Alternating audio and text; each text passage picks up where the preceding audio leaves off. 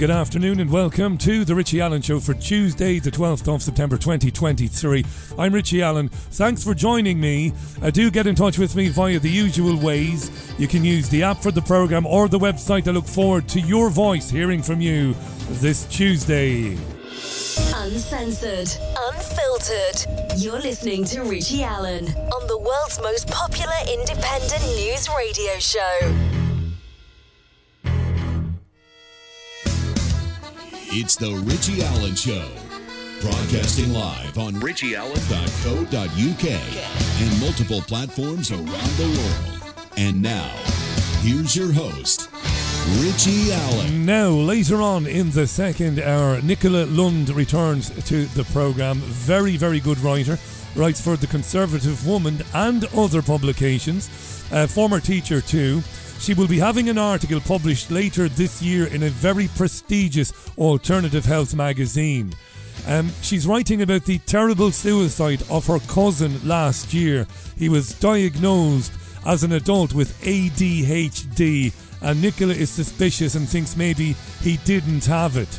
And she's writing at the moment about the evidence for misdiagnosis of ADHD. We're going to talk about that with Nicola, and also about the political goings on in Wales at the moment, including the introduction across the country of 20 mile per hour speed zones. Nicola Lund later on, you don't want to miss her. And this hour, my great friend Kevin Barrett has recently moved to Morocco from Wisconsin. He's a PhD, he's an author and broadcaster, and an all-round good egg. And we'll talk about something he's written on his Substack account. He's written about the terrible earthquake in the country, which has claimed the lives of more than 2,000 people. Sadly, that's a number that is climbing. Kevin will be live from Morocco shortly. That is Tuesday's Richie Allen Show, live on my website, richieallen.co.uk. The website, fabradiointernational.com in Manchester City Centre, and multiple platforms around the world. You're very welcome, as I've already said. Tell you what, you might think I've done this before. It never works out like that. That's an accident. Before we talk about more serious matters, James Webb, who's he? Well, he's a man, and he had a telescope named after him. The James Webb Space Telescope, operated by NASA. Never a straight answer, some people think.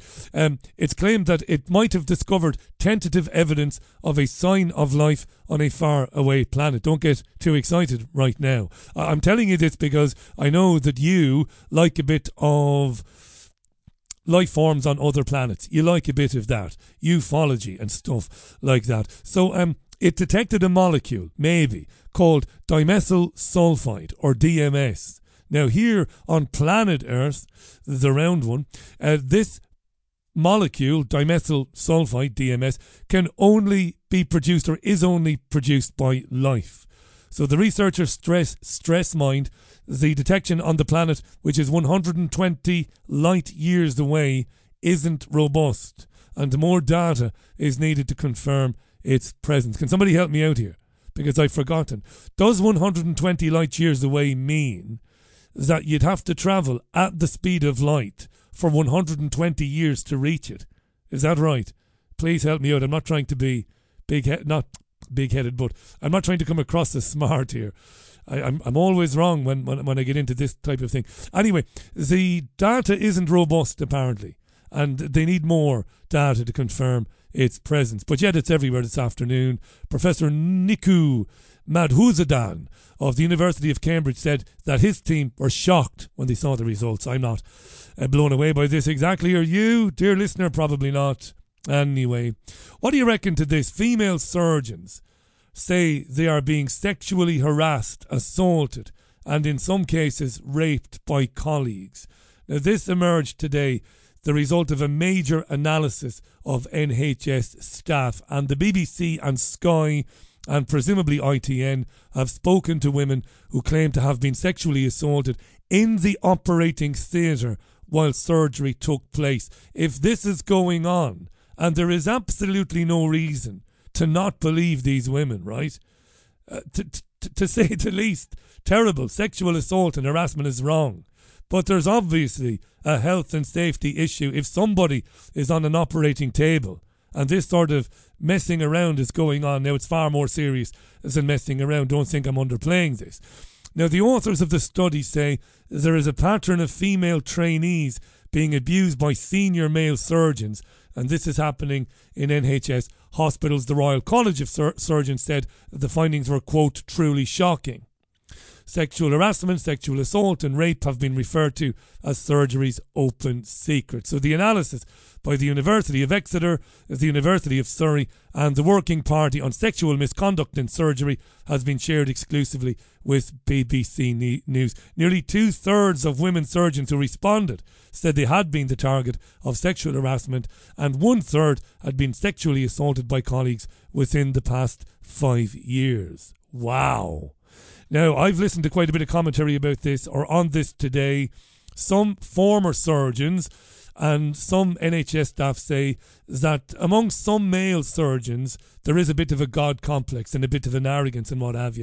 Let's listen to former NHS Trust Chairman Roy Lilly speaking to GB News about this today. I mean, I'll just give you a few numbers just to kind of position this. The ratio of men to female surgeons at the moment is about 8-1. So the females are in the minority. They've gone from about 3% in 1990 to about 14, nearly 15% last year. So there is a growing number of them working in surgery. But, and this is the important point, 77% of everyone working in the whole NHS is female. So it's really a female-dominated profession now. 45% of all doctors are female. It's just in the surgery environment where it is male-dominated. And I don't want to kind of stereotype people, but I mean, if you're a surgeon, you're probably likely to be an alpha male, because it takes a huge amount of confidence to take a scalpel and stick it in someone and fiddle about with their bits and pieces.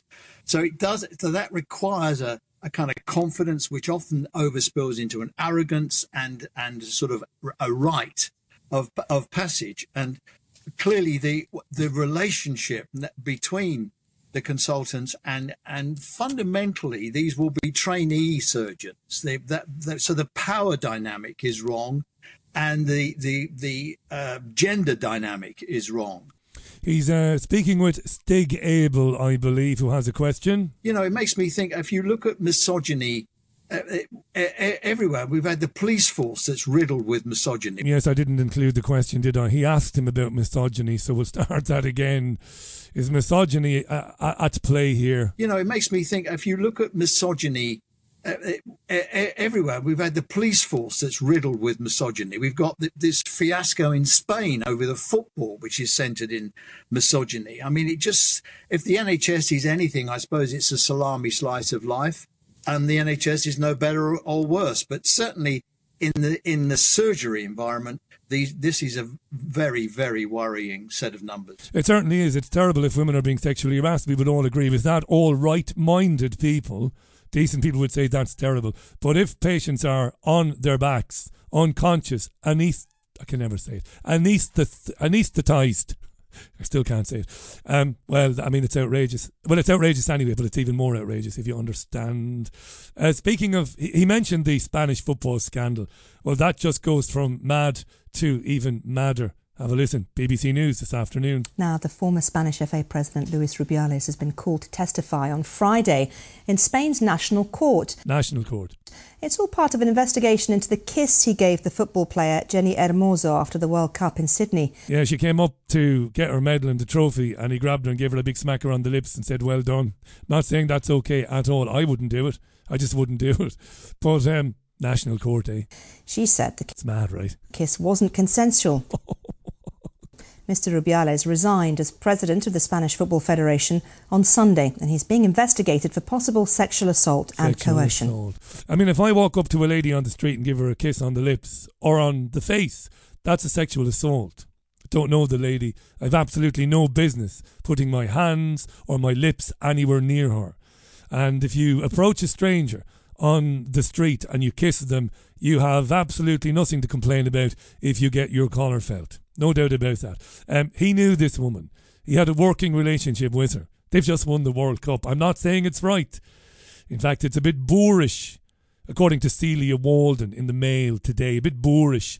I would agree with that. But National Court? Sexual assault? I'm not sure it is. Do you want to hear some more madness? Totalitarianism. Is it creeping or is it stampeding? You tell me. Councils across London, had to double check this because I couldn't believe my eyes. Councils across London, well, they want to ban smoking outside pubs. What kind of fuckery is this? Yeah, it's fuckery, Amy. Amy was partial to a crafty ciggy, God bless her. Wasn't she back in the day? I've never smoked, never tried it, wouldn't hold one, hate it, dislike it intensely, but this is outrageous. They want to ban people from having a cigarette outside pubs.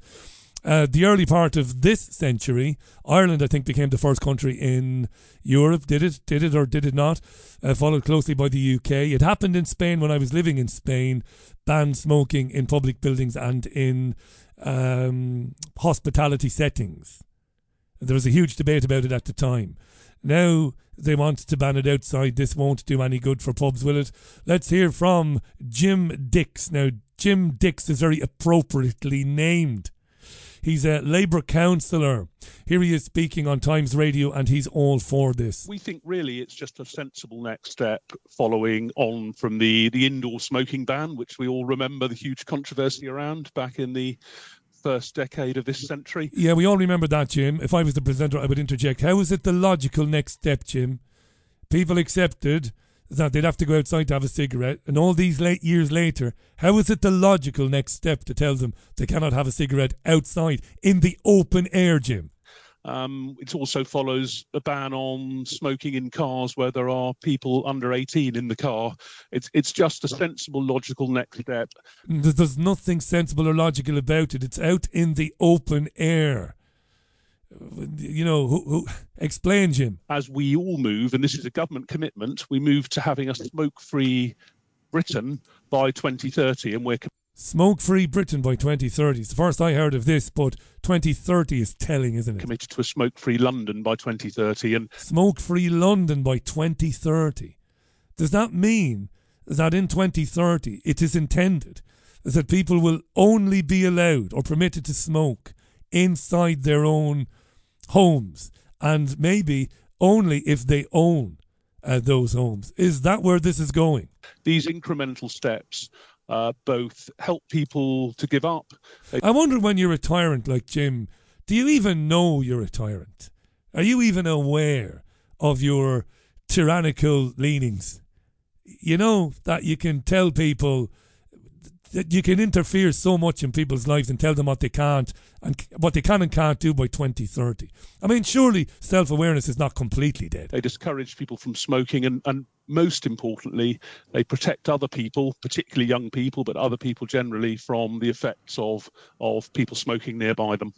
Some restaurants and pubs need money from all sources, and they're very happy to take smokers' money. Are you worried that it already makes more sense, at least for pubs, to stay at home and buy something from a supermarket? If you then say to someone who smokes, you can't smoke even outside, you're harming a business that is already on its knees. That's a good question. Stig Abel, the answer? Well, I remember the same arguments being made in 2005 with the smoking ban in hospitality businesses. People sort of said this would cause those businesses to collapse and that they were going to be unviable going forward and people wouldn't go. I go to businesses, hospitality businesses, all the time and see them still full and doing well with people not being able to smoke inside. People will be able to, if they really wish to, move away from the hospitality business altogether and smoke in a sort of a public place. But what we're saying is they shouldn't be able to do it in tables outside where that secondary smoke can still affect people. Yeah, but if people are annoyed outside, surely they can go and sit inside. And even still, it's outdoors. This is madness, isn't it? Hey, and again, if you missed it earlier on, I'm a absolutely committed anti-smoker. I don't like it, but wow, 2030, that year keeps popping up, doesn't it? Hey, speaking of net zero, Rishi Sunak a couple of days ago spoke at the G20 summit in India, And he hinted, didn't he, that he said he wanted to limit the impact of net zero policies on consumers. That's what he said anyway. He said, and I quote, "Net zero done in the right way can be very beneficial for jobs. That is why we've got to make sure that the story is about the net zero story. For me, shouldn't be a hair shirt story of giving everything up and your bills going up. That's not the vision of net zero that I think is the right one for the UK." That's what he said in a bid to assuage the fears of his backbenchers and of those who, well, those of us who know that climate change is monumental bollocks ultimately, you know, that the policies pursued to bring about net zero don't bankrupt the country. So we move to assuage people's fears. So what do the public think about all of this? On Politics Live today on the BBC, we heard from Joe Twyman. Joe works for Delta Poll. What does he think of what Sunak said about lessening the economic burden of net zero on the public? And what is the mood of the public? Joe Twyman from Delta Poll today. Well, it's not really surprising to me. It's in line with what I expect to be the kind of strategy that the Conservative Party will be adopting going into the next election. When you look at the polling around this, you see it's actually quite a complicated picture. Since 2019, Delta Poll has been working with the University of Oxford to track sentiment towards the principle of net zero. So in other words, reducing greenhouse gas emissions to net zero by 2050. And we found consistently that around about 6 out of 10 people support that idea and only 1 in 10 opposes it. So you have 6 times as many people supporting than opposing. But that's around the general principle. When you look at all of the polling around the subject, you see that, there's, let me put it gently, some interesting approaches to polling on both sides of the argument. And indeed, anyone on any side of the argument can point to something that will support their position. But if you look at the general themes, what you find is that support is there in principle, but it reduces the closer you get to money being paid out immediately. And also when you have things like a policy that will affect the least well-off in society, or indeed is seen as unfair, that reduces support. And so going into the next election, I think it will be interesting to see how all of the main parties balance this support for net zero in principle with opposition to specific areas of it. Yeah, on the same programme, Politics Live, Tory MP Craig McKinley, he heads up a net zero scrutiny group of backbenchers. The presenter Joe Colburn had a question for him. Is Rishi Sunak right that we can get to net zero by 2050 without costs, extra costs, to consumers and without our bills going up? I think we possibly can in a future decade, but not in this one. I mean, the reason I've set up the Net Zero Scrutiny Group is because to decarbonise the UK is going to cost something like 3 trillion, 1.5 times the GDP of the country. And I think, as Joe puts very, very well, the idea is supported by everybody, of course. You know, we know one day the oil and gas, even if you're supportive of oil and gas, is going to run out. We will need an alternative technology and fuel to keep the lights on and industry turning. But we've been in a bit of tread water land for the last few years where it's been, lovely idea, yeah, we'll support that. We're now getting to the reality of costs.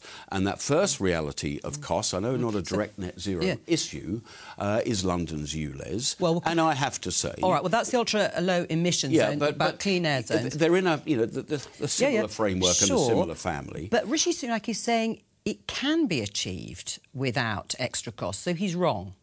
I don't think it can if we go up the current route of Whitehall nudging us towards unknown, very expensive technologies, EVs we don't particularly want, heat pumps that are really not very effective. I mean, I've got a completely different energy plan. That is a decade of gas, preferably domestically derived, lower CO2. What's not to like about that? As we move towards rolling out small modular reactors, and then perhaps the eureka I've been waiting for since I was in Shorts is fusion technology, and then we'll look back and say, what? Have you really been waiting for that? Since I have you that long. You'll be waiting a lot longer. But I mean, I'm telling you, mate. We know small modular reactors can be done. We know that. All right. Well, let's. I don't mean to. We'll look at this country and say, what on earth have we done, covering it in wind turbines that don't work very well, and new pylons and solar panels, taking agricultural land out of use. Putting agricultural land out of use, he said. We'll look back at the madness of wind turbines and pylons, putting agricultural land out of use. Craig McKinley, MP, speaking on Politics Live this afternoon with Joe Coburn. This is the Richie Allen Show. 20 minutes. It is past the hour of 5 o'clock this Tuesday. Lovely to have your company as usual. Keep those messages coming in. I love reading them.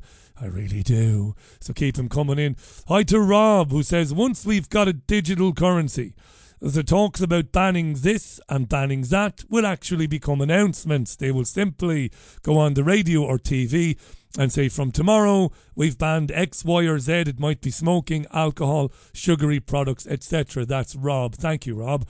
Hi to Christine in Limavady. Don't know how true this is, Richie, but during one of my many unfortunate stays in orthopaedic wards, I was told by a nurse once that when you agree to be treated in NHS teaching hospitals, you are agreeing to things like internals, etc., when doctors need to be taught. At the time, I thought that's shite, but one would never know, because who reads all the small print on the forms? Good point. Ian says the ban on smoking in 2007 was another marker down the slippery slope of personal liberty destruction. The destruction of personal liberties, Ian. Well put. Not an especially controversial one at the time, as it sounded like a reasonable thing, but just that little edge closer to totalitarianism or totalitarian diktats on our lives. It was a marker back in 2007 of what is coming, says Ian. And thanks to Andrea from Glasgow. I can't open the link from us in the app, Andrea, but I'll have a look later on. It's a story out of Portugal. A war on tobacco products by the Portuguese government, bringing in restrictions. Yeah, I'll have a look at that. Thank you. Hi to Backbeat, who says at some point there will be some pushback to this insanity. What's the tipping point, though, asks Backbeat. We, as the electorate, should lobby for a Leave Us the Feck Alone bill to be at least debated in the House of Cretins. I love that. Let's get on to that website where you can petition Parliament. Good idea, that. Yes, let's see, can we get 100,000 signatures for a bill to be called Leave Us the Fuck Alone, to be debated in Parliament. I like it. Hi to Gaz, who's been looking at cars, Richie, spending a lot of time on MOT check. I put the car registration number that was used on the London Bridge attack, I put it into the website out of curiosity, and apparently it's still in use, even though the car was smashed to pieces. Isn't that weird? Says Gaz. Chris asks, will all Londoners be dead by 2030? Let's hope not. And Andrea, the link she sent me is to a story about Portugal banning or attempting to ban all smoking outside. So you wouldn't be allowed to smoke anywhere except in your property or within the border of your property. Very good. Thank you for those messages. Send them to me via the app for the Richie Allen Show or richieallen.co.uk. It's good to be with you good. It really is. This Tuesday. And I'm in especially good form because the weather is nice and cool. I love the cool weather, me.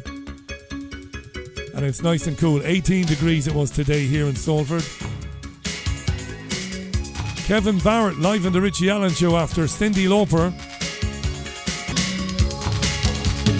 Yeah, music from the soundtrack to The Goonies, Cyndi Lauper and Good Enough. It's 25 and a half minutes past the hour now. If you've got to be somewhere, you've probably still just got enough time. Get your skates on. You know who Kevin Barrett is. He's a great friend of mine. He's been speaking on programmes I've presented since the noughties. That's right. He's an academic, PhD, author and broadcaster. Check out truthjihad.com. And today, for the first time, Kevin is speaking to us from the wonderful nation of Morocco. Welcome back, Kevin. How are you? Hey, I'm well, Richie. It's great to be here, back with you. Oh, it's fantastic. Now, I didn't want to attempt to pronounce the beautiful town where you and the lovely Rabia have moved, have relocated to.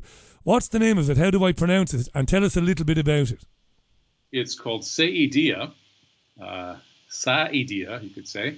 It's right at the corner where Morocco meets Algeria on the Mediterranean. And it's a famous beach town. It has a 10-mile or so long beach. And it's near Oujda. That's the fifth largest city in Morocco. It's an hour's drive away from Oujda. And it's a very nice place. And we very fortunately, we're far from the earthquake that hit western Morocco, so we didn't even feel it. But the in-laws over in western Morocco ended up spending the night out on the street in case of aftershocks.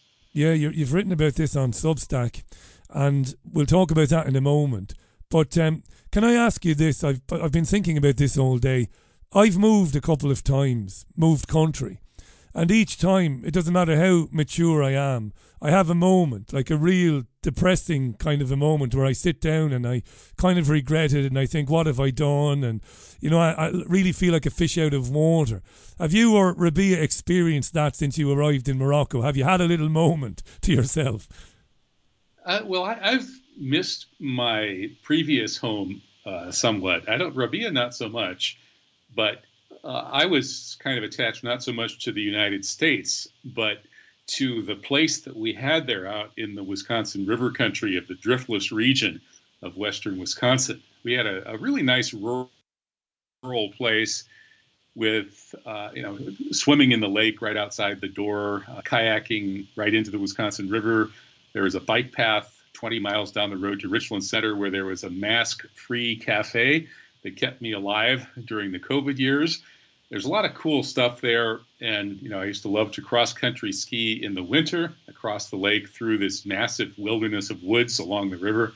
So there's a lot of really, extreme natural beauty and opportunities to enjoy it where we used to live. And so now we're in, a much nicer climate. This is a classic Mediterranean climate right on the Mediterranean. I've been swimming almost every day in the Med and having a great time. But yeah, a couple of times I have sort of missed that permaculture setup that we had going back in Wisconsin. Nice of you to say that. Yeah, I usually got over it after a few weeks and embraced my new life. KevinBarrett.substack.com, folks. Get on the website, subscribe to it. He's got thousands of subscribers because he's an excellent writer. Whether you agree with Kevin or not is irrelevant. He's a great writer, very thought-provoking. Kevin, you've written about what happened. It's a terrible thing, isn't it? And it's terrible to see the way the media covers it, almost lustily reporting on growing death numbers. It's all they're interested in is how many people have died. It's almost like a telethon thing, this what we call disaster porn. But there are real lives involved, of course, real people having to come to terms with it.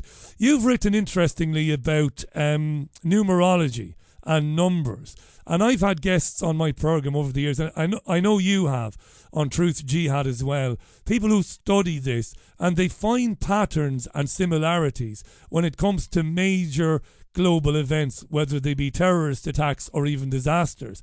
What piqued your interest about this particularly? Well, Richie, it was the run-up to the anniversary of 9/11, and not just any anniversary, but the 22nd anniversary, 22 being a multiple of 11.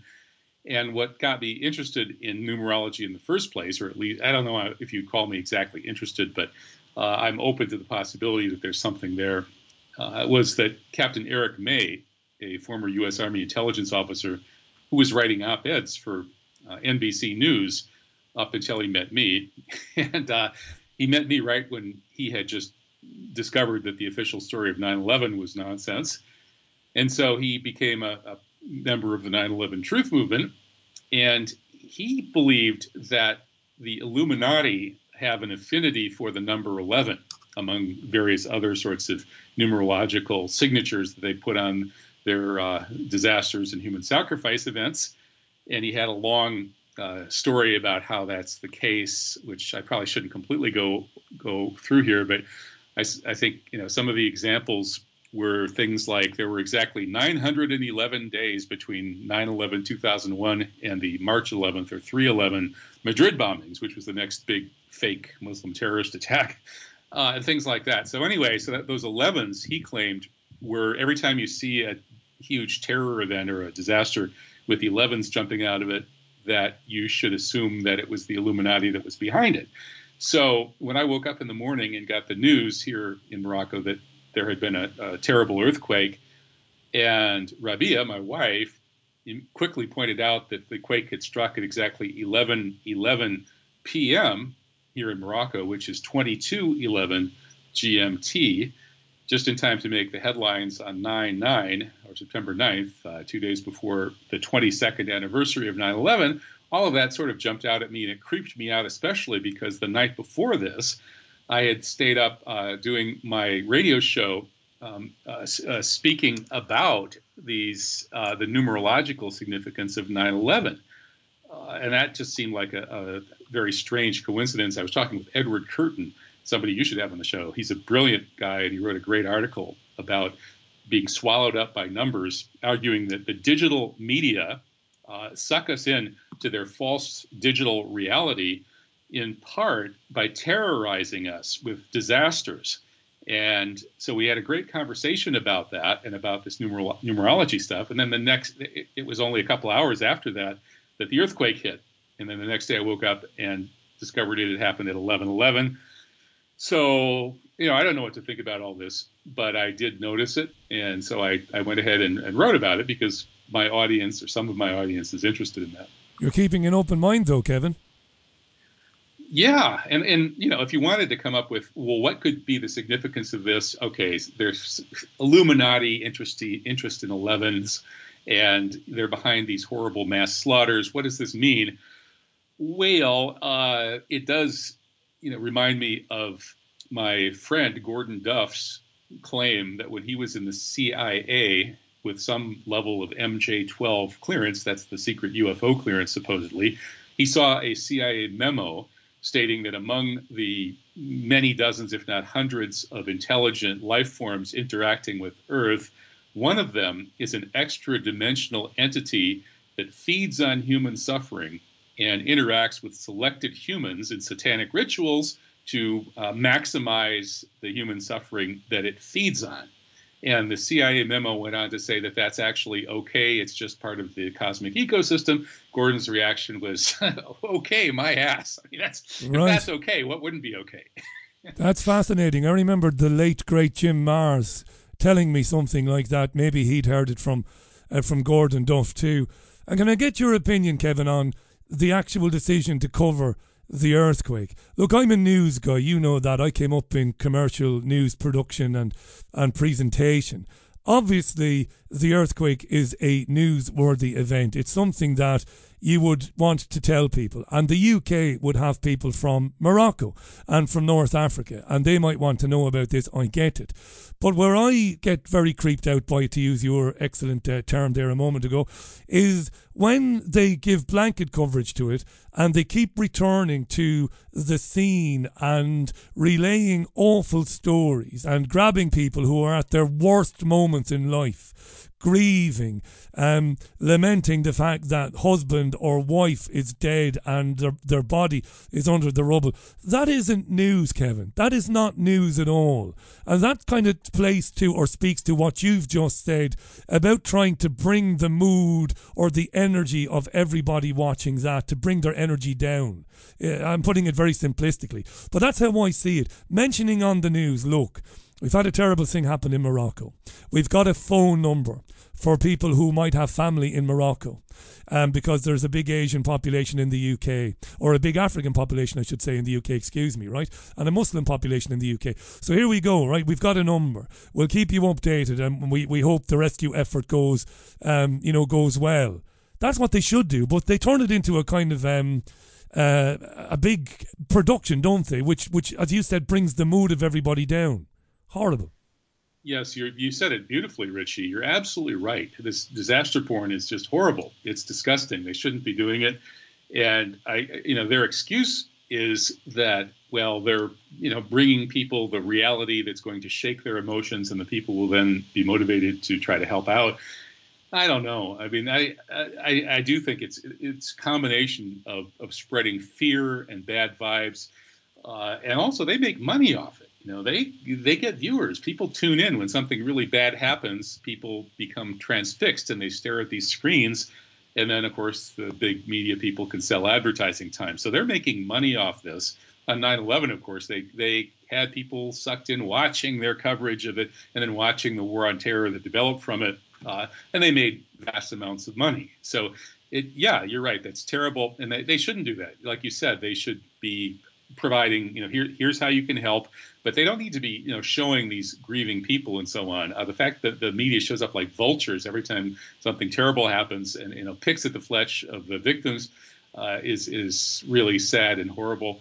We don't really need to see that stuff to imagine, the suffering of what it's like. My heart goes out to these people, and I can flash back to when I was helpless. When I had that body surfing accident in Morocco, maybe 4 years ago or so, and I was paralyzed and washing in the surf, and the only thing I could feel was my toes and my feet, which I was using to manage to get my head above the surface for a second, take a deep breath, and then be washed around for another minute. And I was like that for several minutes, thinking that it was probably the end. And finally, some people figured out I was in trouble and managed to pull me out. I thought I'd be paralyzed for life, and thankfully I recovered. But knowing, being in a situation where you're probably going to die, you can't really move, and just being stuck that way for what feels like an eternity, I know what that feels like, and I don't need them to be, showing me disaster porn to know that and to feel compassion and to pray for these people. God, Kevin, I'd forgotten about that altogether. Yeah, thank God. I remember speaking about that with you shortly afterwards on this programme. Kevin Barrett is our guest, academic, PhD, researcher, broadcaster. kevinbarrett.substack.com, speaking to us live from Morocco today. I'm not going to attempt to pronounce the name of the town. I will later on. I'll get it right eventually. Great to have Kevin on the programme today. Kevin, I was speaking on last night's programme about the interesting articles in the Times of London and the Telegraph this week about the former Secret Service agent Paul Landis, who has come out and said, as you know, Kevin, he was standing on the running board of the car behind JFK in Dealey Plaza in 1963 November. So there he was. And he's thrown doubt on the magic bullet theory by saying that he knows that the bullet that was supposed to have passed through Connolly and Kennedy and through the wrist and all of that, that bullet was tampered with. What do you reckon to this revelation, Kevin? Is it something that we should get excited about? He's 83 now, is Paul Landis, or is it just one of those things that will be forgotten about in a couple of weeks' time? What do you reckon? Well, it's hard to know, because I can't imagine him coming forward and talking about this and saying the things that he's saying from the standpoint of that this is somehow going to help the cover-up. It's not. It's really underlining the obvious fact that the magic bullet theory is ludicrous and always was. Now, what he's saying is kind of strange, that he's the one who took the magic bullet out of the limousine and he put it on JFK's stretcher, from whence it somehow magically, once again, what a magic, that was a really magic, transported itself over to Connolly's stretcher. It's a very strange story. If the Warren Commission were really interested in the truth, it would have interviewed him and all the other close-up and dirty witnesses, right? But they didn't. And he claims he kind of just felt so horrible about that day that he ignored the whole subject, and it wasn't until decades and decades later that he really understood that there was a controversy around this bullet that he himself had moved. That's kind of hard to believe, but then again, people do react differently to trauma, and so maybe I wouldn't be surprised if there's another level of this where maybe he was told not to talk about this by somebody, and maybe threatened, whether explicitly or implicitly. In any case, just having the New York Times admit that the magic bullet theory is false is a big step in the right direction. And there's a really good article about this by David Talbot, who's a huge mainstream media figure who went rogue on the JFK assassination quite some time ago. And so if the mainstream media ends up having to admit that the magic bullet theory is false and the conspiracy theorists were right all along, I guess, the chalk went up for our side. Whether we win the game or not, I don't know. Really interesting. And he also said, didn't he, that they heard other shots which were not accounted for by the Warren Commission. I mean, it's blindingly obvious, isn't it, to everybody with a brain who's looked at this, that there were multiple shooters placed at different locations in Dealey Plaza. And as well as answering that, Kevin, please, is it your belief that the fatal headshot came from ground level, maybe from a manhole in the street? What do you reckon? I don't really know, Richie. I mean, the obvious thing is that it came from the front. It was an exploding bullet, and it blew his brains out the back of his head. But whether it was from that manhole or from the grassy knoll, I'll let the ballistics experts who are very, very interested in spending vast amounts of time on those kinds of issues. Yeah. I'll let them deal with it because I back when I was 15, I studied it enough to know that the magic bullet theory is ridiculous. That Kennedy was, had his brains blown out from the front. That it was a coup d'état, and we pretty much know who did it. It was the same dirty wing of the CIA that works with the Israeli Mossad and global organized crime, same people basically that did 9/11 and a number of other things. Yeah, we've always disagreed on this. I've never believed that the CIA would outsource any of this stuff to Mossad or anywhere else, but I respect your right to believe what you believe, and you've interpreted differently to me. And before anybody jumps down my throat, no, I'm not scared of Israel. I spent plenty of time on this program criticising Israel over the years. Kevin Barrett is our guest. Kevin, let me ask you this. What's going on with the President of the United States? Yet again today, multiple media organisations around the world are laughing out loud at a gaffe by President Joe Biden. This time, speaking about the US relationship with Vietnam, he kind of nods off and says, I'm going off to bed. I mean, what's happening there, Kevin? Growing old is not funny. Dementia, if the gentleman is suffering from that, isn't funny. I take no pleasure in that, or there's no comedy in that. But why would this go on? I don't understand it. Have you got any explanation for it? Not really. I think that Biden was brought on board as a way to get rid of Bernie Sanders. The billionaires who dominate the Democratic Party didn't want Bernie Sanders to be the nominee, so they had a number of attempts, fallback positions and stuff. And that final fallback position was to unite around Biden. And they're able to do that by having a machine and a sympathetic electorate in South Carolina for that crucial primary. But I don't think they really necessarily thought through the age issue back when they picked Biden as their anti-Bernie Sanders guy. And now, there's a great article at the Unz Review by Ron Unz about the comparison. He compares the USSR with its sclerotic leadership, people like Brezhnev and Andropov. And those guys were spring chickens compared to, Biden and Dianne Feinstein, who's even more far gone than Biden. And I guess Nancy Pelosi just announced that she's running for re-election, and probably she'll keep running until she's dead, and maybe even another few years after that. And so Ron Unz points out that we're it's like a rerun. It's like the USSR, a rerun of what happened to the USSR, where this ancient sclerotic leadership, really a corrupt society where the cracks were getting bigger all the time. The empire was falling apart, and finally it fell apart under this leadership of these ancient geezers. And that's exactly what the U.S. is doing now. And plus the situation in terms of information control. The USSR was a very censored society, to say the least, and they tried to keep denying reality right up until the end. And the U.S., I think, is in the same position now. And again, read Ron Unz's article about that at the Unz Review, which is unz.com. Loads of interest in you, Kevin. There always is on the programme. Thanks for that. Can I read a couple of messages on numerology? This is from Layla. Hi, Layla. Thanks for this. Richie, listening to Kevin, I've heard that along with 22 and 33, the number 11 is the bringer of spiritual awareness and a devout supporter of humankind. It is supposed to represent illumination, a channel to the subconscious insight without rational thought and sensitivity. That's from Layla. Now this one from Terry. Terry says 23 is a major number within Freemasonry. Julius Caesar was stabbed 23 times and murdered in 44 BC. Maybe next year will be the big one. Well, I suppose, Kevin, if later this year or next year we get a massive geopolitical event around terrorism or something, we'll be reminded, won't we, of this conversation today for sure. Well, that's right. Yeah, that reminds me of Robert Anton Wilson's discussion of the number 23.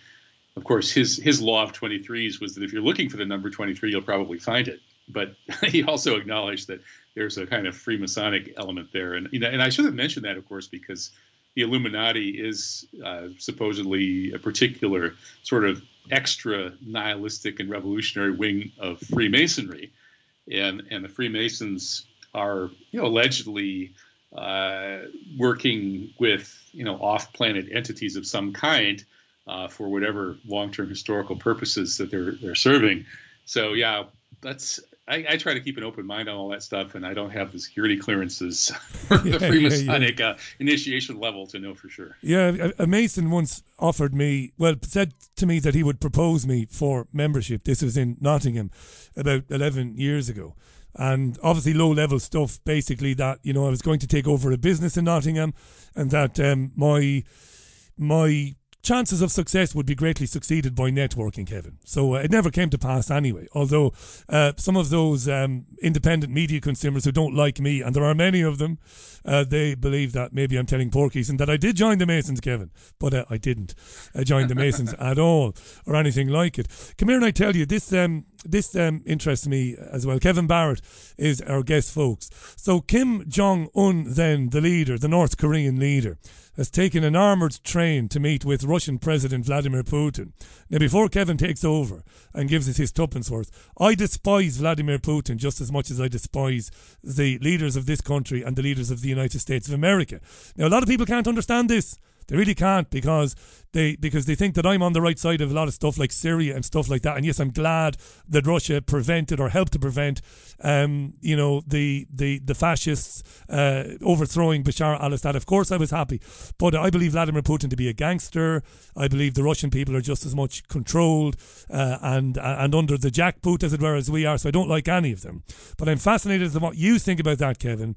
Kim Jong-un is meeting with him. They are nuclear countries or nuclear powers, and Western media is absolutely aflame with talk about this is terrible and the usual scaremongering is ongoing. What's going on with Kim Jong-un meeting with Vladimir Putin, in your opinion? Is there anything to be concerned about? Well, I think you have to understand that both Russia and North Korea are victims of insane American imperial expansionism. Korea was practically bombed back to the Stone Age. The survivors of the American bombing of Korea during that war survived because they were living in caves. The country was leveled. A huge proportion of the population was murdered. The Americans used all kinds of biological weapons as well. That truth has trickled out. And that traumatized them so much that, they ended up with this North Korean garrison state that they have now that's based on basically, this trauma that they experienced from the United States. And so they don't want to knuckle under to this evil American regime that did this to them. And I don't blame them. On the other hand, I'm not saying that the North Korean government model is my ideal, not by a long shot. Traumatized people create problematic regimes. The Algerians are another example of that. I won't get into that. The Algerian government recently killed a couple of Moroccan jet skiing tourists. And I wrote a whole piece about how there's a national trauma in Algeria that leads to this kind of behavior with their corrupt military. But, similarly, North Korea has this traumatized regime. And Russia, too, has been traumatized by repeated invasions from the West, Napoleon and Hitler being two of the most famous. And now the American empire is pushing right up to their borders, putting a first strike nuclear arsenal it's not designed to retaliate. The American nuclear doctrine is we are going to shoot first with nuclear weapons, whether you like it or not. They're putting 5-minute nuclear weapons right next to Moscow. These have gotten more and more stealthy and accurate every year. Russia is up against the wall with an American gun pressed to its skull. And that's why Putin did what he did. Now, do I like what he did? No. Do I understand why he did it? Absolutely. Would I do the same thing in his place? Probably so. I would have to. What else could I do other than resign? And so, when Putin and Russia and North Korea get together to try to resist psychotic U.S. imperial, massacres, and the U.S. has massacred, Richie, 60 million, mostly civilians, since World War II in these imperial escapades. We met the enemy and he is us. He is the Americans. And when Russia and North Korea defend themselves against the United States, even if I don't always like the kinds of regimes that you have to have when you're defending yourself against the world's biggest gangster, I have to be cheering for them. You understand why, yeah, because 5-minute nuclear weapons stationed or positioned around Russia is beyond provocation. It's tantamount to insanity. And the military-industrial complex and the men and women who work within it and their lackeys in politics. They are either the most evil people on planet Earth or they are patently insane, Kevin. Did you see last week US defense secretaries and US secretaries of state were on television talking about providing depleted uranium ammunitions to Ukraine to blow up Russian tanks? We know exactly what depleted uranium munitions result in. We only have to think about Fallujah, don't we, in Iraq? Yeah, huge numbers of birth defects. And Russia is already attacking these stores of depleted uranium munitions in Ukraine. It's a complete disaster. Yeah, it's really embarrassing. It's disgusting. And this is one of the reasons I left the USA, and I'm not particularly unhappy about it. As much as I love that place in western Wisconsin that I was talking about earlier on the show, it's just such an evil country. It's run by such evil gangsters, the worst monsters in history. They make Hitler and Stalin look like Mother Teresa. They're that bad. That's why I can't live there anymore. Apparently Mother Teresa wasn't great either now, Kevin, from what I understand. Yeah, so maybe that's a backhanded compliment. Yeah, and you're right. Look, 60 million, because there will be people who will email me later on and say it's outrageous that you left Barrett away with comparing the US to Hitler. But you're right, 60 million that we know of civilians murdered in the last 70, 80 years. And those were people who had a right to life. They had a right to expect when they got out of bed that day that they would go about their business without some foreign power from 3,000 or 10,000 miles away launching missiles at them and blowing them to pieces. I mean, it's unimaginably evil, Kevin. I'll agree with you. 7 minutes to the top of the hour. Kevin Barrett is our guest. In the few minutes we have left now, my friend, the talk is ramping up again, particularly in the United States, about restrictions coming in to offset or to deal with COVID variant waves this autumn and winter, and people are getting a bit nervous. Now, you've moved to the beautiful country of Morocco. I can say this because my better half and I travelled, Caroline, and I travelled a little bit in Morocco when we lived in very southern Spain. Beautiful place, the people amazing, couldn't do enough for us. It was lovely to visit Morocco. What do you think? Have you looked into how the Moroccan government approached COVID? And what do you think about it? And what would you expect if the World Health Organization started putting out diktats about new variants? What do you think you might be subjected to in Morocco? I think it was pretty similar to the U.S., maybe not quite as bad as Europe. I think the government here in Morocco tends to be kind of conservative and pragmatic. And, they don't particularly want to join the list of these countries where 60 million people have been murdered. And so they've always maintained good relations with the U.S. There's kind of a tradition here of maintaining good relations with the U.S. Morocco was the first country that recognized the independent United States of America. And so there's been a kind of a bond there. And so during COVID, unfortunately, in my opinion, the Moroccan government followed the standard U.S. approach, the WHO guidelines for the most part, but it did so in a Moroccan way, which is a more relaxed way. If you come through Morocco, you'll notice that the security people are friendly and human. They'll smile. Not like these TSA guys in the USA who will generally scowl at you for the most part, or keep a very stiff upper lip as they pat you down, and they'll kind of grope you as they do it. In Morocco, they'll find an excuse not to grope you, and they'll smile as they avoid the groping. So the whole society is overall a lot more relaxed. And I have a cousin here who that's my brother-in-law was the one who was able to avoid a supposedly imposed COVID shot. He's a teacher. And they were supposed to get the COVID shot, the vaccine shot, to keep their jobs. And he held out, and he said, "Can you promise me absolutely that I won't have any bad reaction?" And he went through a couple of levels of bureaucracy, and finally they said, "You're right. No, we can't promise you, so we won't force you to take it." Fascinating. That's fascinating. So he said, listen, you cannot give me I cannot give you informed consent because you can't guarantee me I won't become unwell. And eventually, to their credit, they said, fair enough, you've got us there. Wow, Kevin, because that wasn't the case in the UK or in the United States. It was a case of tough shit, Paddy. If you don't have it, you're not going to keep your job, right? Yeah, and even though Morocco inherited a kind of top-heavy bureaucracy from the French, it's a more humane bureaucracy than your average bureaucracy. These are regular people, and they're a little bit relaxed. And for the most of them are not trying to inflate their self-image by giving you a hard time and forcing you to see how your whole life depends on their decision about how to dispose of your case, which is the case of a lot of bureaucrats are like that.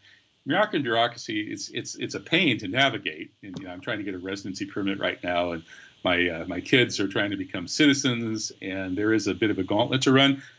But there's still a level of humanity here that I really like at all levels of society. People still get together and talk. Lots of socializing.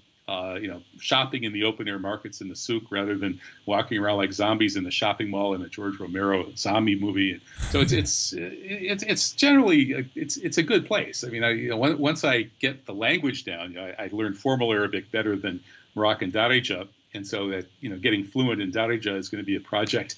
But I think once I get there, I'll be really happy here. This program will be on air 9 years this coming Friday, but I've known you before then.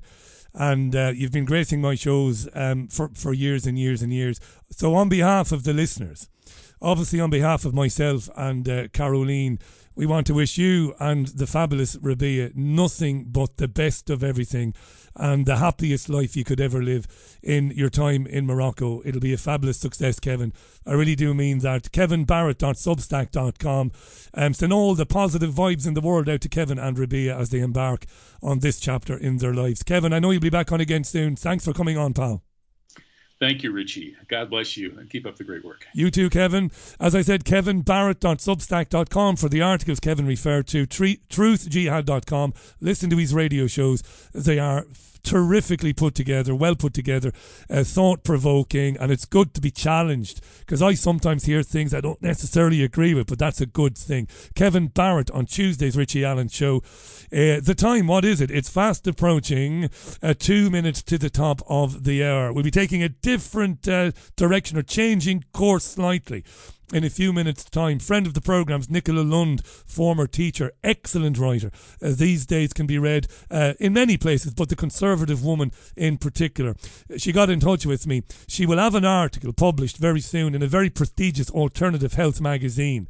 In fact, it's called What Doctors Don't Tell You. They've asked Nicola to put together a piece for them because her young cousin committed suicide last year, which is a terrible thing. Obviously.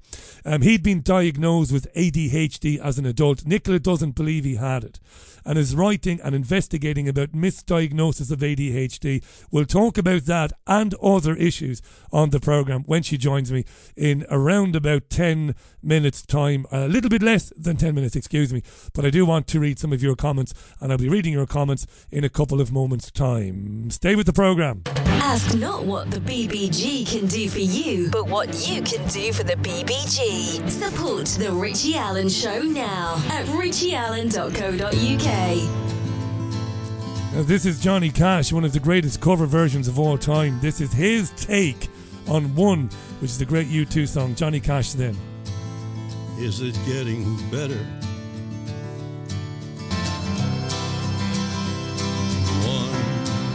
Johnny Cash, his take on the U2 classic One at 3.5 minutes past the hour of 6. It is Tuesday, the 12th of September, 2023. I'm Richie Allen. This is The Richie Allen Show.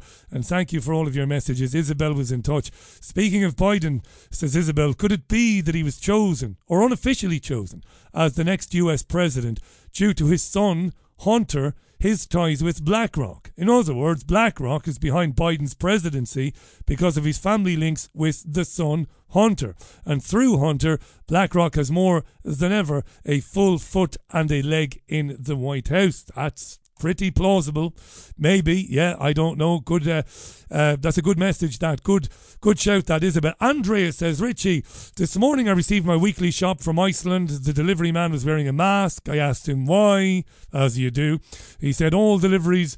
We need to be wearing masks again for all deliveries. I just left it at that. I think masks might very well be coming back, pal, says Andrea. And somebody sent a message earlier on I think, or I saw a message earlier on, either here or on social media, from somebody who said they were recently asked by a receptionist in a doctor's surgery, would they put a mask on because some of the staff had been absent due to contracting COVID. Yeah, maybe it's coming back again.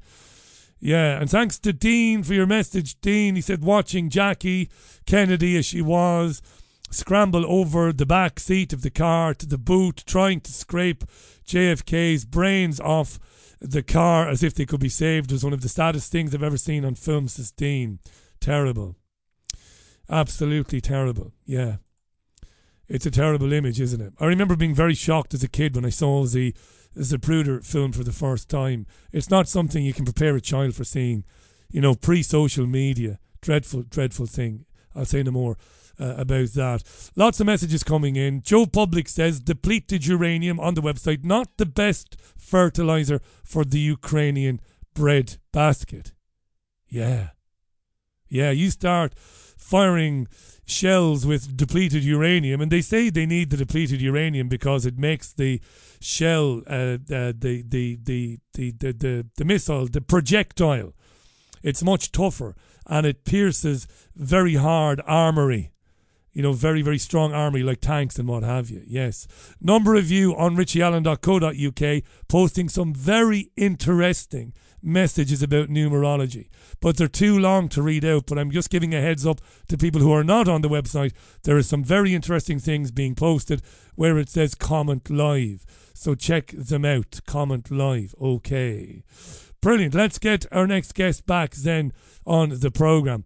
I think she's a terrific writer. As I said, she writes for The Conservative Woman, but you will find her articles in lots of different places. She's a former teacher and has graced the programme a few times before.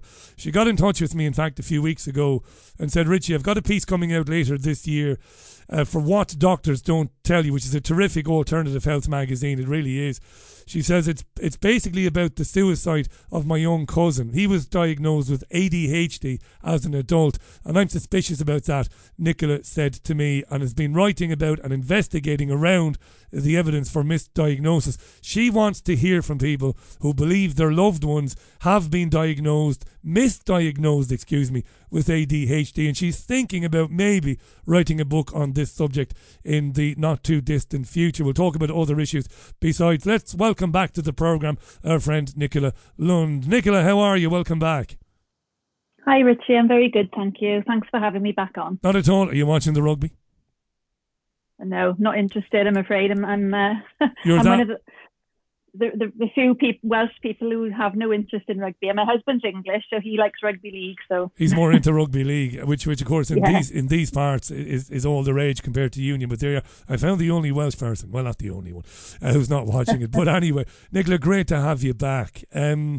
Listen, thanks for sharing this with us. By the way, it's obviously very personal to you. Your cousin dying in that way, it must be terrible for the family. Tell us why. Tell us what you know about ADHD and why you believe that he may have been misdiagnosed.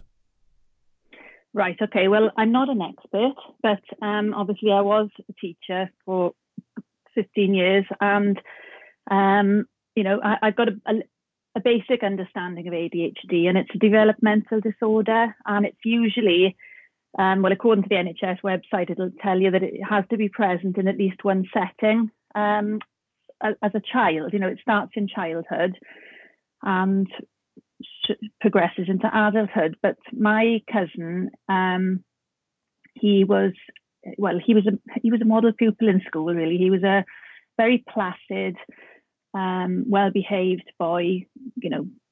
Good listening skills, good grades all through school, and there were never any issues raised in respect to his behaviour or his attitude at all in school. And so I used to have quite a lot to do with him as a child, because he was actually, our mothers were sisters, but my daughter was the same age as him pretty much. And so he used to spend a lot of time with us. We used to take him swimming and take him on days out and things like this. And as I said, I never, when I heard that he'd been diagnosed about 5 years ago, I did raise my eyebrows, but I didn't like to say anything, because I'm not one of these people, I know that there are people out there who, when they do get diagnosed with it in adulthood, it's sort of answers a lot of questions for them, and they're grateful for this diagnosis, so they realise there's nothing, inherently wrong with them. And but I don't think my cousin had it, as I said, because of the fact that nobody had ever raised it. So I think, well, myself and about a dozen of other teachers that he had through his childhood can't all have been wrong, And we are hearing there is an exponential increase at the moment in ADHD diagnosis. A lot of celebrities are coming out and saying they've been diagnosed with it. And I was actually tasked with dealing with the coroner when he died, and it was a really upsetting circumstances. They found him. He'd actually fatally wounded himself. He'd cut his throat, and the awful thing was that as he got into his late teens, he got heavily into the festival scene. He was working around festivals, and unfortunately this goes hand in hand with recreational drugs. And so he did, he was a silly, I loved him to bits, but his behavior in terms of getting into drugs was a silly thing, really. It was a recipe for disaster, because by the time he died, he was prescribed lisdexamfetamine for the ADHD. He was also on a drug called gabapentin for nerve pain, and he was also given mirtazapine, which is an antidepressant. And when I looked at his medical records and I looked into these drugs, all three of them list suicide as possible side effects. So those by themselves would have, raised a few questions. But unfortunately, he was also purchasing with friends. There were friends complicit in this. He was purchasing things like phenibut and diazepam illegally online. So it was a recipe for disaster, really. And as I said, I was tasked with the job of dealing with the coroner. And when it came to the inquest, there was a police officer present, and she was describing the circumstances surrounding when they found him, and that there were, like as I said, drugs found in his flat, and they were talking a lot about the side effects of these drugs, etc. But nobody was interested in the side effects of the pharmaceutical drugs. Why not, Nicola? Here's the question: why not? If the young man, God love him, and it's I'm genuinely upset listening to this, and what happened to him, because something similar happened to a great friend of mine back in Waterford back in 1998. Similar circumstances to suicide. So it's bringing back a few memories here. So the kid, God love him, he took a lot of recreational drugs. We know that those can lead to behavioural changes later on in life, and they can also lead to depression and anxiety. And he gets diagnosed with ADHD, your young cousin, and then he's given these drugs, a series of drugs, these 3 drugs he described, which do or can cause, not do, I shouldn't say do, which can cause or lead to suicidal thoughts. I mean, that's a massive red flag. But they don't want to talk about this. And why? Did you ask? I mean, you're a journalist, you're a teacher, no more curious person, and obviously it's personal. Did you ask them why? Why are you not interested in this? Well, the inquest was another fiasco altogether, but that's another story, because we had great difficulty hearing what was going on in the inquest. Believe it or not, it's held in an old courtroom, and they were updating their sound system, and it was we couldn't even, believe it or not, we couldn't even hear properly everything that the police officer was saying throughout the inquest. And to be honest, I mean, the outcome of the inquest was a narrative verdict, which means that they couldn't exactly explain what was in his mind when he took his own life, which we were that was preferable to it being a verdict of suicide. But obviously, you know, I think that these medications didn't help. Yes, he shouldn't have been on all this, the recreational drugs, but as I said, the prescription drugs certainly didn't help. And when I looked into it, you know, there's a couple of papers, medical papers, which suggest that polydrug use, which unfortunately is rife amongst the younger generation these days, but that can manifest, you know, the symptoms of polydrug use can be mistaken for ADHD, and also the Can I stop you there, Nicola? Can I stop you there? And you're well familiar with this show, so you know we've got plenty of time. That's really important to say that. So yeah, there is a lot of recreational drug use around. Maybe there's a bit more now than there was previously. I don't know, but maybe there is. And yeah, we do know that it does lead to behavioural changes in people, loss of concentration, temporary loss of memory, restlessness, anxiety, and you know, sometimes it removes barriers from people. People do things impulsively that maybe they wouldn't do, and these are all things that can be listed as ADHD. And this is the point you're making, and that you know, and these are things that should have been taken into consideration, because I've been looking into this myself. And when your young cousin, you know, presented with these symptoms, the people looking after him, you know, presuming they knew that he had a history or a previous history of recreational drug use, they should have been able to put 2 and 2 together and reach the number 4 and not leap to the ADHD conclusion. And you're concerned, Nicola, by the sounds of it, that this, because you've said it already, that this is going to be something which is going to increase this misdiagnosis. Yes. Sorry, my husband just walked in. He's put me right off. No worries. Say hello to him from us. Yeah. Rugby league fan. We love rugby league. Go ahead.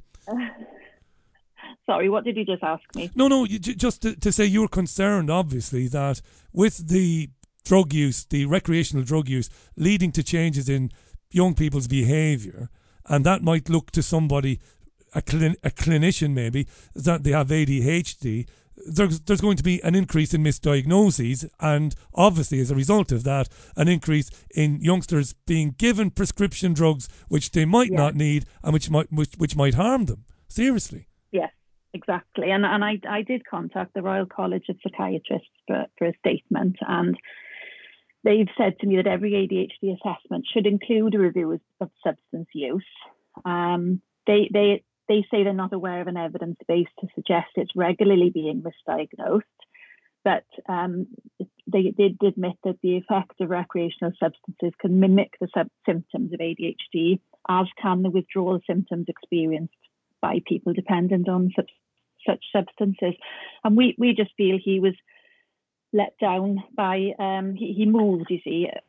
He moved back to his hometown about 6 or 7 months before he died, and he was seen by somebody in the mental health he wasn't seen by them. He was seen over the phone, and this was in 2022 because of COVID and everything. He didn't have a face-to-face consultation. He was spoken to over the phone, and this doctor, the psychiatrist, upheld a previous diagnosis, but he upheld it on just a few rather spurious symptoms, in my opinion. He said that he upheld the diagnosis due to mood instability, struggling getting off to sleep, trouble getting up in the morning. Well, you know, I'm sure a lot of people suffer those things. He also said he was disruptive in primary school. Now, that's taking my cousin's word at face value, because he wasn't. We've got his school report still, and we've looked at it. He was a model pupil. You said he was a model pupil, you said, yeah. Yeah. So it is strange. He did come up with a couple of things, which, you know, he also said he was truant in secondary school, never did homework. And again, this isn't true. And I did, you know, I even I checked with his friends, just in case, 1 or 2 friends, in case there were things that he had, you know, maybe he hadn't been caught being truant and he had, but even they said no, you know. And a couple of the friends that I spoke to also did say to me, you know, they'd known him since school, and they said, yeah, we weren't really sure about the ADHD diagnosis. So, it just concerns me because of the potential side effects. Yeah. People taking these drugs needlessly. And they might not need them. And it's such a tragic situation, and it could have been avoided. Do you mind me asking, what was his first name, your cousin? Oh, his name was Tom. His name was Tom. Well, God bless Tom. Yeah. God rest him. Look, that's terrible. And I'm going to mention as well, for people listening in Waterford, I'm thinking of Joey Walsh, Paul Walsh's brother, who used to come into the Reginald in Waterford. And he took his own life in very similar circumstances to Tom. And I'm mindful of Joe. And he didn't get a lot of help. He did from his family. His family were wonderful, just like your family, Nicola. Obviously wonderful people. But he got very little help from the medical people in Waterford. But I'm thinking of him today. Nicola, there's huge interest in this. And I want to mention this. I'm not saying for a second that I do not believe that ADHD is a legitimate condition. I'm not. But amazingly enough, back in 2010, I was working for Talk Radio Europe, and I had to fill in for a lady called Hannah Murray, who I think might still be there in Marbella. Hannah was going away to the UK and asked me to fill in early afternoon, and she'd booked a conversation with a doctor to talk about ADHD. So I had to take over her workload. So in I went anyway, and sat down with this guy who had lectured at some Ivy League universities in America, but I can't remember for the life of me. And this is a proper PhD guy, and he said to me that in his opinion, ADHD was a pharmaceutical company or corporation's invention. And he said something which I'll never forget as long as I live, Nicola. He said pharmaceutical companies are diagnosing normal life. They are diagnosing the things that people feel and experience as they go through life. They are labelling them as medical conditions, inventing conditions. And then they are obviously medicating them. And he said it's all about money. So needless to say, I argued with him and I put, so I'm not having any of that. But he was very, very good. And he said, what do you expect children to do sitting in uniforms and, starchy shirts and, itchy jumpers and what have you? Children that are being told to listen to something they find immeasurably boring. He said they're going to act out, they're going to act up. Now look, I'm being very simplistic here, but this is what he said. He said, I do not believe that ADHD is legitimate. It's just kids doing what kids do because they're bored and tired and fed up. And what else would you expect children to do? Now that's very simplistic, but that's what he said at the time. I'm not saying I believe that, but there will be some people listening to us today who will have some sympathy with that. I'm not asking you now to weigh in on the rights or wrongs of ADHD, but you might have some opinion on that. Well, that it sounds similar to Peter Hitchens. He wrote an article a few months ago, and he says similar. He said, I know I'm going to cause a lot of controversy, but does it even exist? And he did say that about 30 years ago, I think there was some sort of a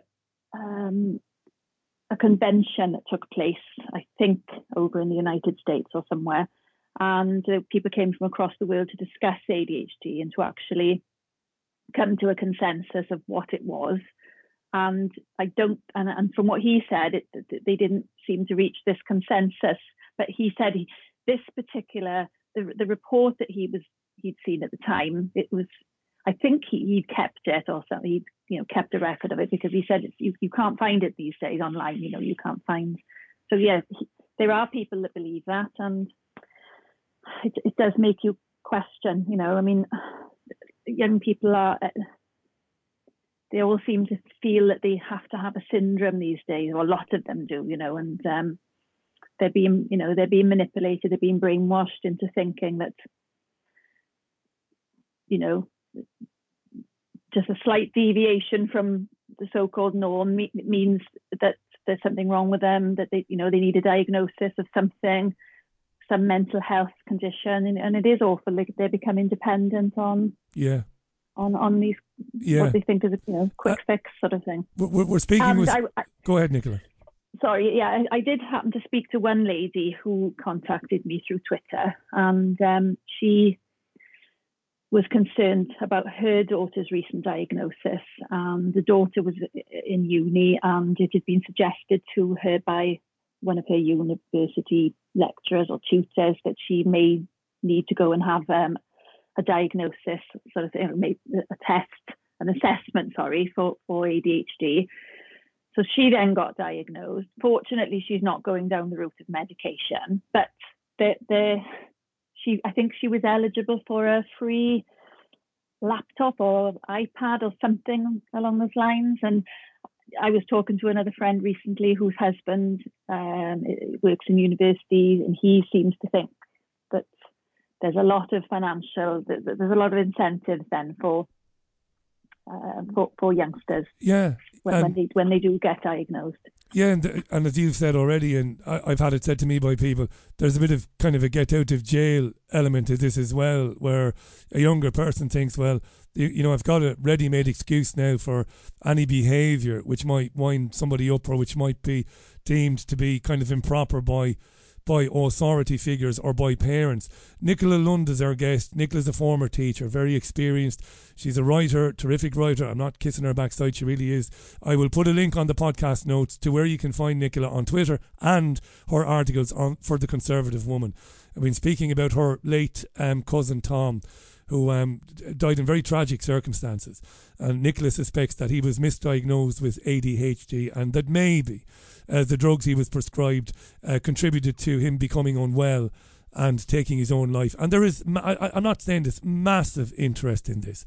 Messages coming through the app and through the website richieallen.co.uk. Thank you for them. A number of you talking about the side effects of antidepressants, and I really appreciate this. So folks, go to comment live on richieallen.co.uk, read the messages there coming in from people and interact with them. That's the great thing about the comment live, you can interact with those messages. And Nicola, you and I spoke a few times over the last few years. Some of the things that the government has done, the COVID lockdowns, the jabs, I believe they've created a lot of anxiety in society. And I've admitted on this programme that I've been changed a bit myself because of what's happened in the last 3 years. I'm not going to say a wholesale personality change, but it's had a negative impact on me. And I'm sure that people are suffering, with kind of lack of concentration, hard, finding it difficult to feel happy about anything, feeling a bit, lonely, concentration levels, maybe issues around that. And maybe you go to a GP and you talk about that, and the GP doesn't say, well, this is a natural reaction to the things that were done to society in the last 3 years. The GP just goes on as the computer and the interface and comes out and says, you might have ADHD. That's not implausible, Nicola, is it? No, I know. It's a pill for every ill, as they say. Yeah. That's the way they've been trained, isn't it? And, we did go through the process of, we made a complaint. I think it was called I've got it in front of me here now. It's a special serious incident clinical desktop review. So we went through this process of complaining to the health board about what we felt was obviously a lack of help for him, but we didn't really get anywhere. I think they did eventually admit that there was a sort of slight failing, but it's the usual story. They're not interested, and yet we've had Dr. Jane Dunnigan on this programme, somebody who you're familiar with, and Jane discussed with parents of children. She discussed with them what informed consent really is, and that they need to have a look at everything before they make a decision on childhood vaccination. And they've absolutely pilloried, they've vilified Jane Dunnigan. And yet your family has a legitimate question about the treatment of Tom and what happened to him and what might have been avoided. And this is typical. I hear this so many times over the years on this programme, 29 minutes past the hour. And you're going to be writing about this, Nicola, for The Conservative Woman and for the Alternative Health magazine that we talked about. You're going to continue this investigation. And did I pick you up right when we spoke over email? People listening to this programme, this might be ringing some bells for them. You'd like to get in touch with those people, is that right? I would be interested to hear, yes, if there are people out there who have a similar story, that they feel that their loved ones were misdiagnosed. Yes, I'm certainly happy for them to get in touch with me, and they can do that via Twitter, or I can give out an email address that they can contact me on. Because so many people. I mean, Tom's parents, they were estranged, but they wouldn't have. They were obviously devastated. We were all devastated. But when you're a parent, obviously, he was the only son that they had together, and they wouldn't have even questioned it really. It was me as a former teacher raising the ADHD issue and saying, well, do you really think that he had it? And I sort of started to explain how many parents have gone through something similar and haven't had that little bit of insight, to ask questions, and how many people have just accepted it if they've lost people in similar circumstances. I'm going to give your Twitter handle. It's at Mrs. Lund, LUND1. So at MRSLUND1, at Mrs. Lund1. You'll find Nicola's articles, as I said, on the Conservative Woman. Get on that. Look, the best of luck with that. And I mean it when I say I'm terribly sorry that happened. Completely avoidable, it seems. And horrible for you and for his parents. And if anybody has experienced something similar around ADHD, get in touch with Nicola and share it with her. It'll be useful to her investigations as she continues to write about this. Let's, with your permission, of course, let's turn to something else, because you're a journalist and you're across a number of issues. And this is very interesting because something, not quite similar. Well, there's something similar happening in Ireland. They want to reduce speed limits right across Ireland based on what is believed to be an increase in road fatalities. Here in the UK, there have been calls to fine people and impose points on their licence if they are even 1 mile an hour over the speed limit. As it happens, the police have some discretion. They usually go after people if they are 10%, I think it is, over the stated limit, whether it's 70 miles an hour, 50, 40 or whatever. But in Wales, First Minister Mark Drakeford, I've been listening to this and you're following it, wants to introduce 20 mile per hour speed limits across large parts of the country. Are you a bunch of demolition derby nutcase drivers in Wales, Nicola? What's going on?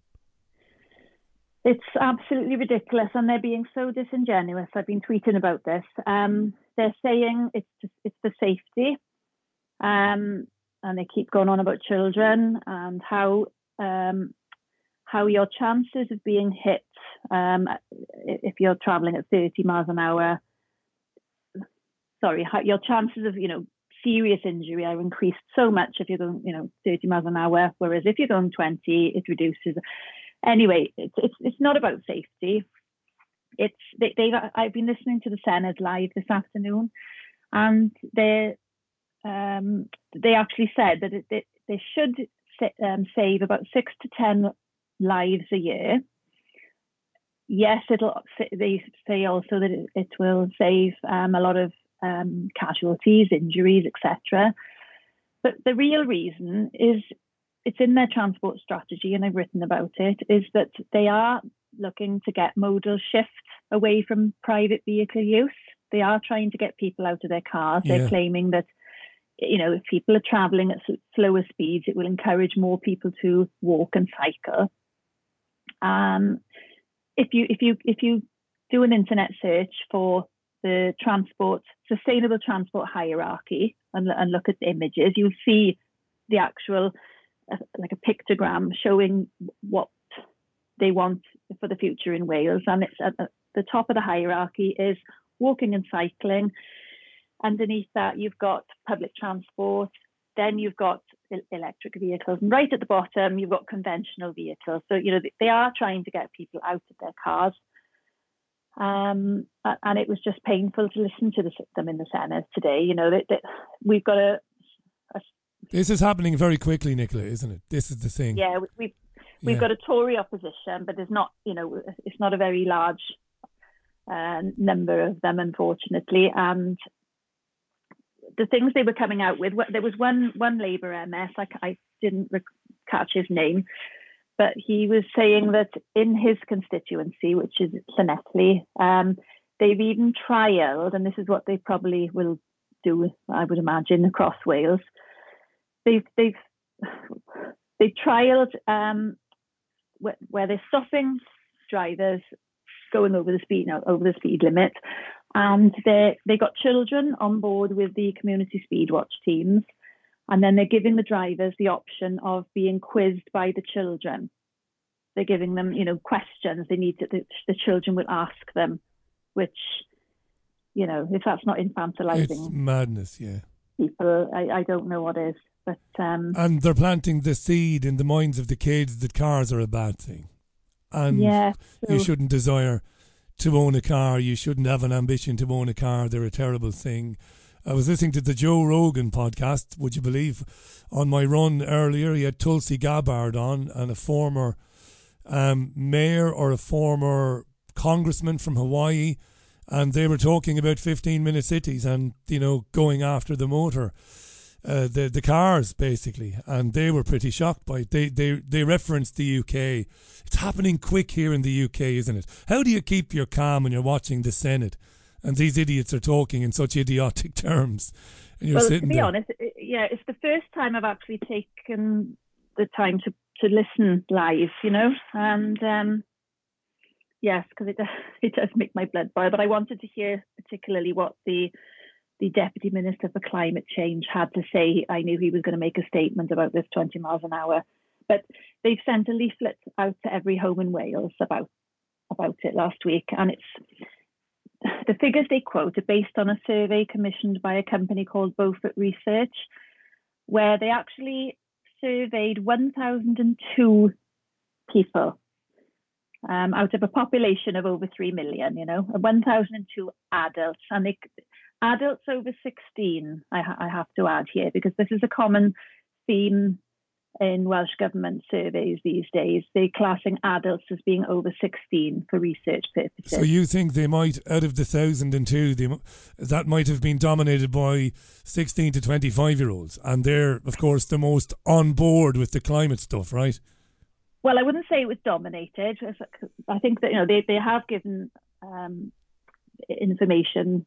I think there is a breakdown of the age range, but the point is they're asking these people, these 16-year-olds who, let's face it, are not even driving. So when they questioned them, I'm looking at my notes now. 3 in 10 had spontaneous concerns about local roads and road safety, but when you looked into what their spontaneous concerns were, the number one concern was potholes, not speed. Potholes, and right. 84% of the respondents said that they felt very or fairly safe when walking. But the Welsh Government are claiming that people don't feel safe enough to walk. They were even saying today that, lots of children are indoors these days because parents don't feel safe to let them out. And I thought, well, no, that's that's, again, they're being disingenuous. Most children are in these days because they want to be on their screens. That's right. Let's face it. They're online, and their contacts and friends are increasingly online. They're not meeting people physically. That's right. Yeah. Again, I don't want to repeat myself, but it maybe it does bear repeating. The thing that upsets me about this is the absolute speed of it, no pun intended, and the lockstep nature of it everywhere. England, I heard Radio 5 Live this morning talking about it. They had people on there calling for people to be fined for being 1 mile an hour over the limit. In Ireland, the reduction of the limits. It's people are supposed to believe that governments are acting autonomously, that each individual government in a particular country is acting of its own volition, but they're not, are they, Nicola? They couldn't be, because it happens everywhere at the same time. Exactly, and it's in now Welsh Government publications. I mean, I've got a Substack page which is mainly about Welsh Government issues, and I actually wrote in one of my articles that Mark Drakeford had hinted about this 20 mile an hour reduction a few years, I think back in 2019.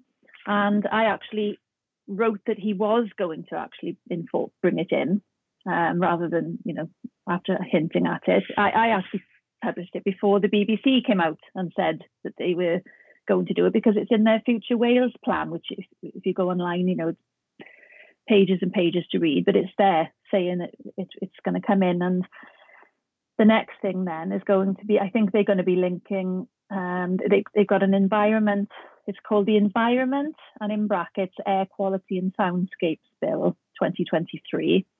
This is peculiar to Wales. And they're looking at, it's going to propose an obligation to introduce a national soundscapes strategy. So we're the first UK country to do so. What's that?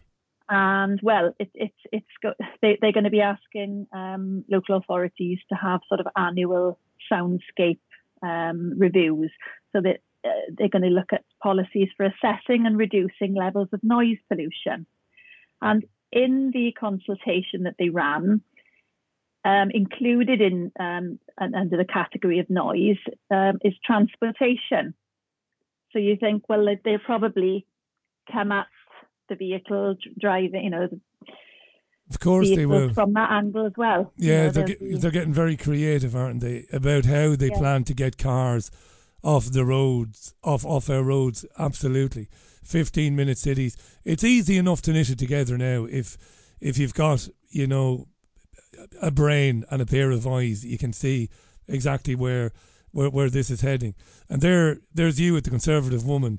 There are others doing their best to kind of raise people's awareness around this. But I don't know about you, Nicola, when I speak to people about it, or attempt to, and I do it in a very benign way, they're not interested, people. I don't understand it, why they can't see this train wreck coming at us. I don't know if that's your experience. It is really, yes. I'm telling people, and I've got friends who went along with the COVID thing and went along, got jabbed and everything, and they're coming round now. When I'm telling them about the Welsh Government plans now, they are taking it on board and they're listening to me, and they can see it, but I just think they just don't want to think about it. They just want to take one day at a time, because we've all been through so much in the last 3 years. Yeah, that's right. Yeah. I think we just had enough. There's a bit of helplessness. Information overload. You're right. And I found in people, when you share something with them, oftentimes they'll concede that, yeah, you've got a point there. But I see, and you can see it in people's eyes sometimes, there's a bit of hopelessness. It's a bit of kind of almost like the thought passes or crosses the mind, well, what can I do about it? And that's terrible, that, because, the positive thing is that you kind of, you can see it, or you can see it somehow. The negative thing is, what can I do about it? Well, in fact, there's plenty you can do about it if people come together. Nicola Lund is our guest, and we've only got about 7 or 8 minutes left today. This has absolutely flown by.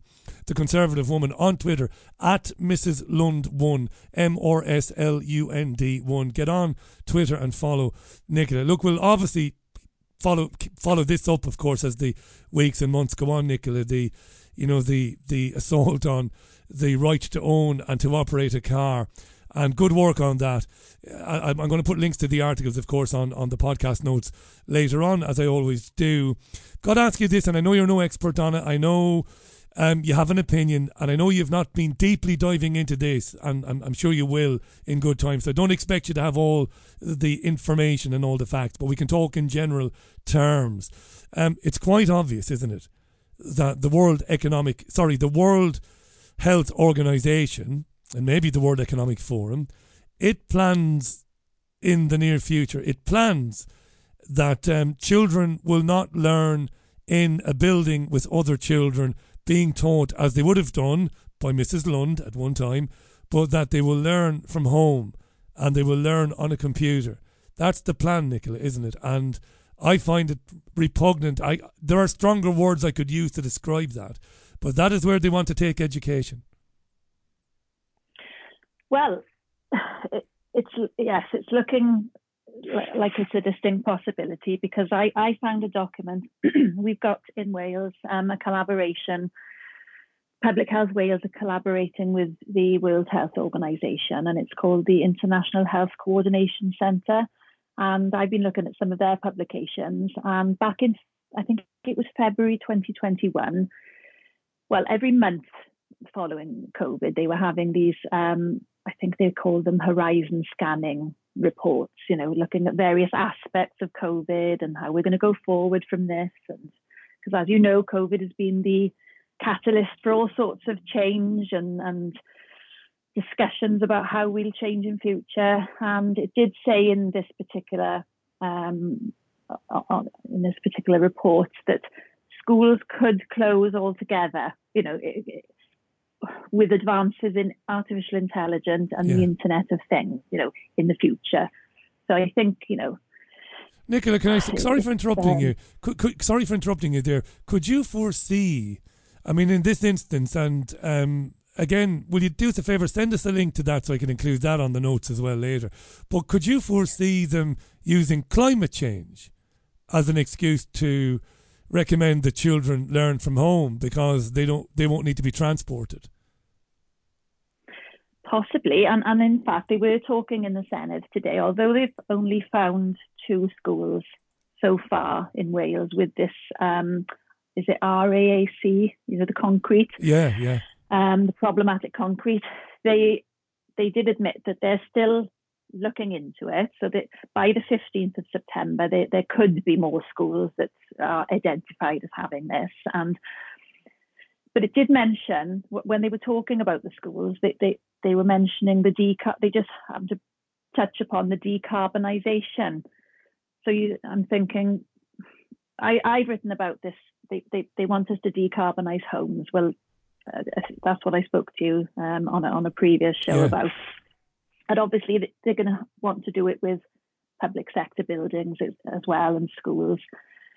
I just wondered today whether they come out and say, well, it's going to cost too much to do all the schools, or because they were talking today about how they're managing in these 2 schools in North Wales, where they're having a certain amount of the children are in, and some of them are online learning, and it's almost like they're getting people used to the idea of online learning being an alternative, and it would save so much money when you think about it. It would save.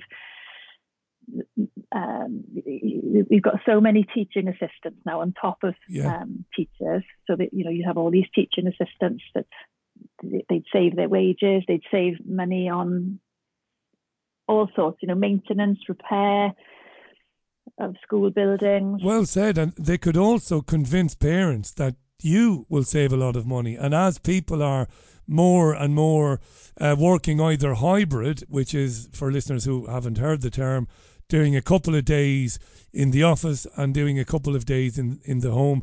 But as people are more and more moving to working more from home, they can sell this idea to those people by saying, you won't have to buy uniforms for your kids, you won't have to buy school books, you won't have to do this or that.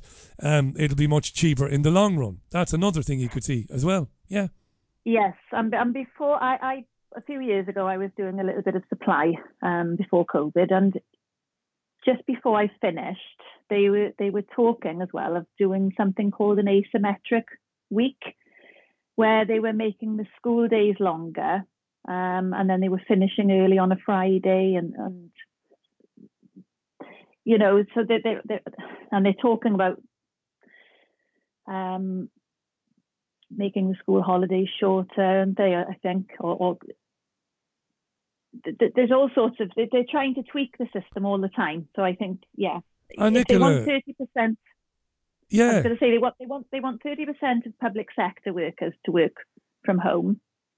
So why, if they want some of the people, if they want people to work from home, then I'm sure they will look at children working from home eventually, or to some extent. And Whitehall is looking at an experiment where civil servants will work 4 days a week only. So they're looking at reducing the working week to 4 days. So that could be the beginning of something else. It might lead on to something else. That's absolutely fascinating, that. All these things happening at the same time. We know they are and will continue to trial the concept of universal basic income, and this will be ideal for the people who don't have any job. But you can stay at home. Don't worry about it. We'll give you a universal basic income, and of course that will be rules based. That will come with certain conditions. So you could see how all of this could lead to keep the children at home. It's diabolical stuff, Nicola, but it's also interesting. And thank God that the Conservative Woman is one place online where you can read about this. Where people are actually doing journalism and writing about it and putting the information in the public domain. So I really appreciate that. We're just about to run out of time. I've got to read a few comments about ADHD, which came in a huge amount of text came in and messages when we were speaking about that. So it's at Mrs. MRS Lund, LUND1 on Twitter. Do give Nicola a follow there.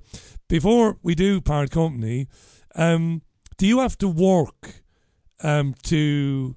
what do you do to kind of wind down, Nicola? If you don't mind me asking that, when you're covering this stuff, and it is so dystopian and chilling at times as it is, and obviously, of course, personally devastating with Tom. What do you do when you're covering this stuff to kind of get away from it, to get a break from it? You don't watch rugby, we know that. Not rugby union anyway. Yeah. Well, I've taken up while swimming recently, which is great. And of course, living in Pembrokeshire, we've got lots of coastline. To do it. But I've joined a local group, which is great, and I'm hoping to keep going throughout the winter. It's supposed to be even better in the winter, apparently. No way. So wow. Yeah. I've never done it. I'm not going. I went for a Christmas swim a couple of times for charity, and came out as fast as I went in, to be honest. So that'll be fun. Swimming wild, because it's one thing doing it in the sea or the ocean, but rivers and lakes, my God, in the winter.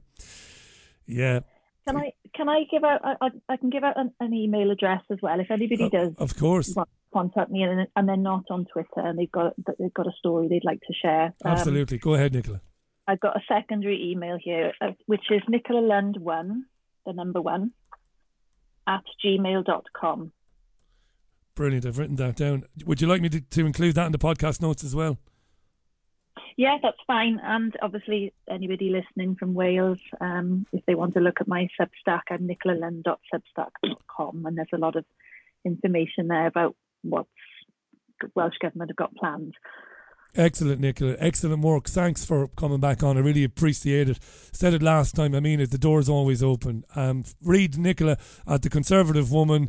Add her Substack account. Look for Nicola Lund on Substack. She's just given you the address there, and I'll put the email address on the podcast notes. If you've had issues with ADHD misdiagnosis, you can reach out to Nicola. Nicola, thanks so much. Great to have you back on, and I look forward to the next time.